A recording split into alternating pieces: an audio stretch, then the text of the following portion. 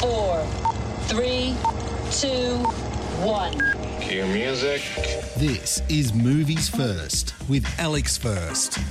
A house of cards waiting to come tumbling down.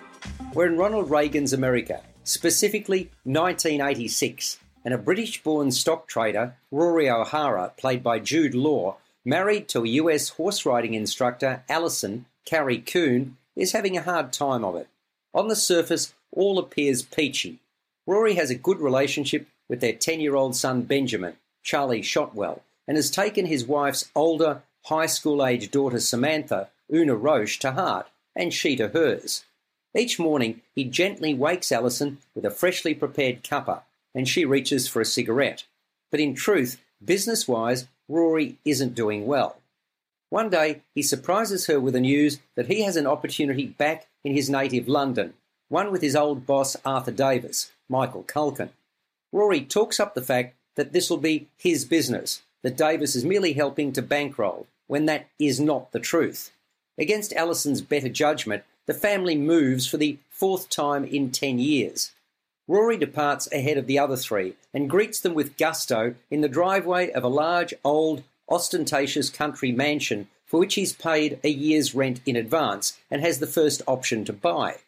He encourages Alison to set up her own horse-riding training business on the large grounds. She worked for someone else in the States, even organising workers to begin construction. The boss welcomes him with open arms, recognising he's a super salesman with a gift of the gab. Read that to mean big talker. Immediately, Rory begins smooth-talking the firm's clientele, wining and dining all who come within his purvey. Alison queries where the money's coming from, but he simply brushes off her inquiries. From a poor background, Rory is constantly thinking big, dreaming of making his fortune. And then things take a turn for the worse. Meanwhile, his wife and son are struggling, while Samantha is acting up. The nest tightens its grip as it develops. You're listening to Movies First. For more, like us on Facebook and follow us on Twitter. A feeling of unease permeates the entirety of proceedings, although the reason for that only becomes clear over time. The narrative has been well constructed by writer and director Sean Durkin, who is responsible for Martha, Marcy, May, Marlene.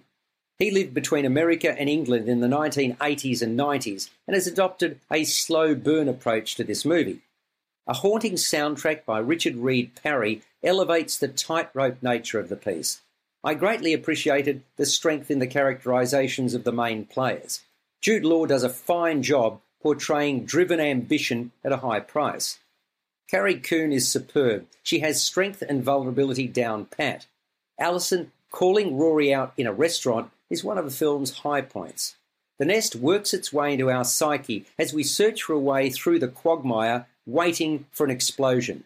It's a movie that merits attention and scores an 8 out of 10.